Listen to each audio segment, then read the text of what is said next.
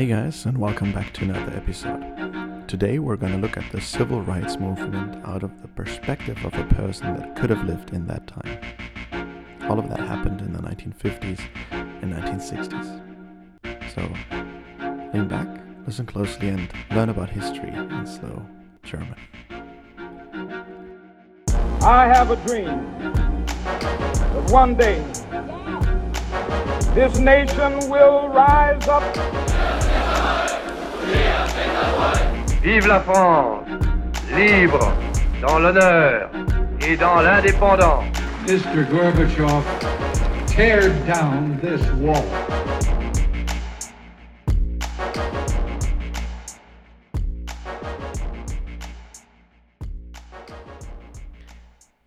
Hallo, mein Name ist Sarah und ich möchte euch von meiner Reise durch die aufregenden Jahre der Bürgerrechtsbewegung, the Civil Rights Movement, in den Vereinigten Staaten erzählen.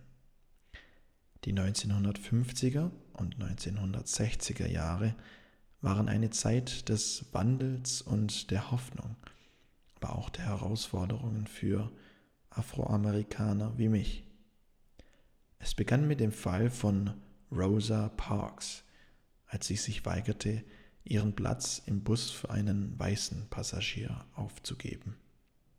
Dieses Ereignis entfachte das Feuer der Veränderung und leitete den Beginn der Bürgerrechtsbewegung ein.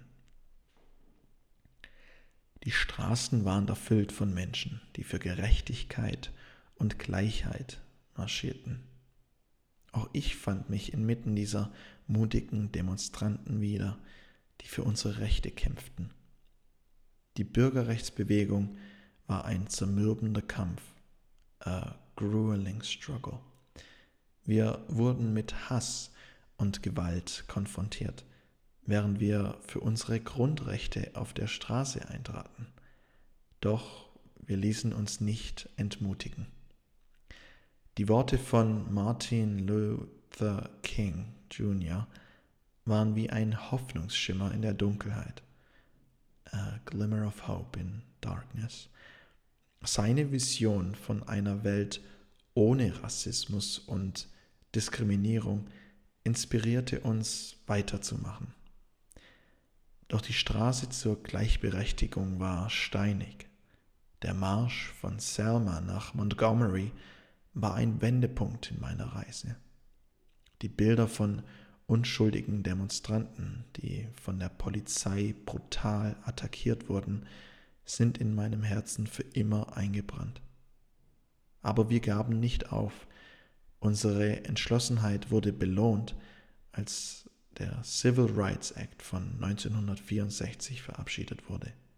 Ein bedeutendes Gesetz, das die Rassentrennung in öffentlichen Einrichtungen verbot.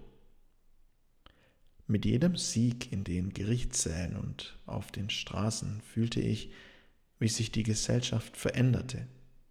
Endlich wurde die Stimme der Unterdrückten gehört. The voice of the oppressed was heard. Die Bürgerrechtsbewegung brachte echte Veränderungen.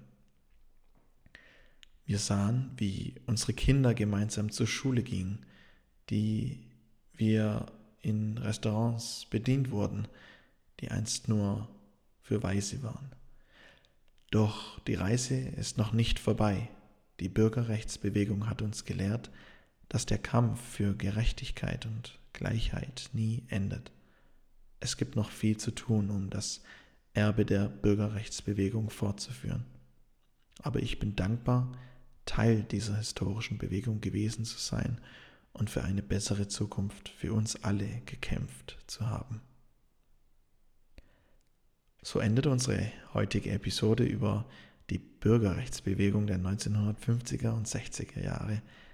Wir haben miterlebt, wie Sarah, eine tapfere Aktivistin, diese Zeit erlebt hat.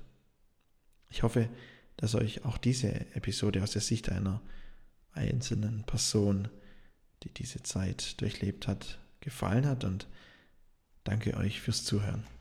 Bis zum nächsten Mal bei History in Slow German.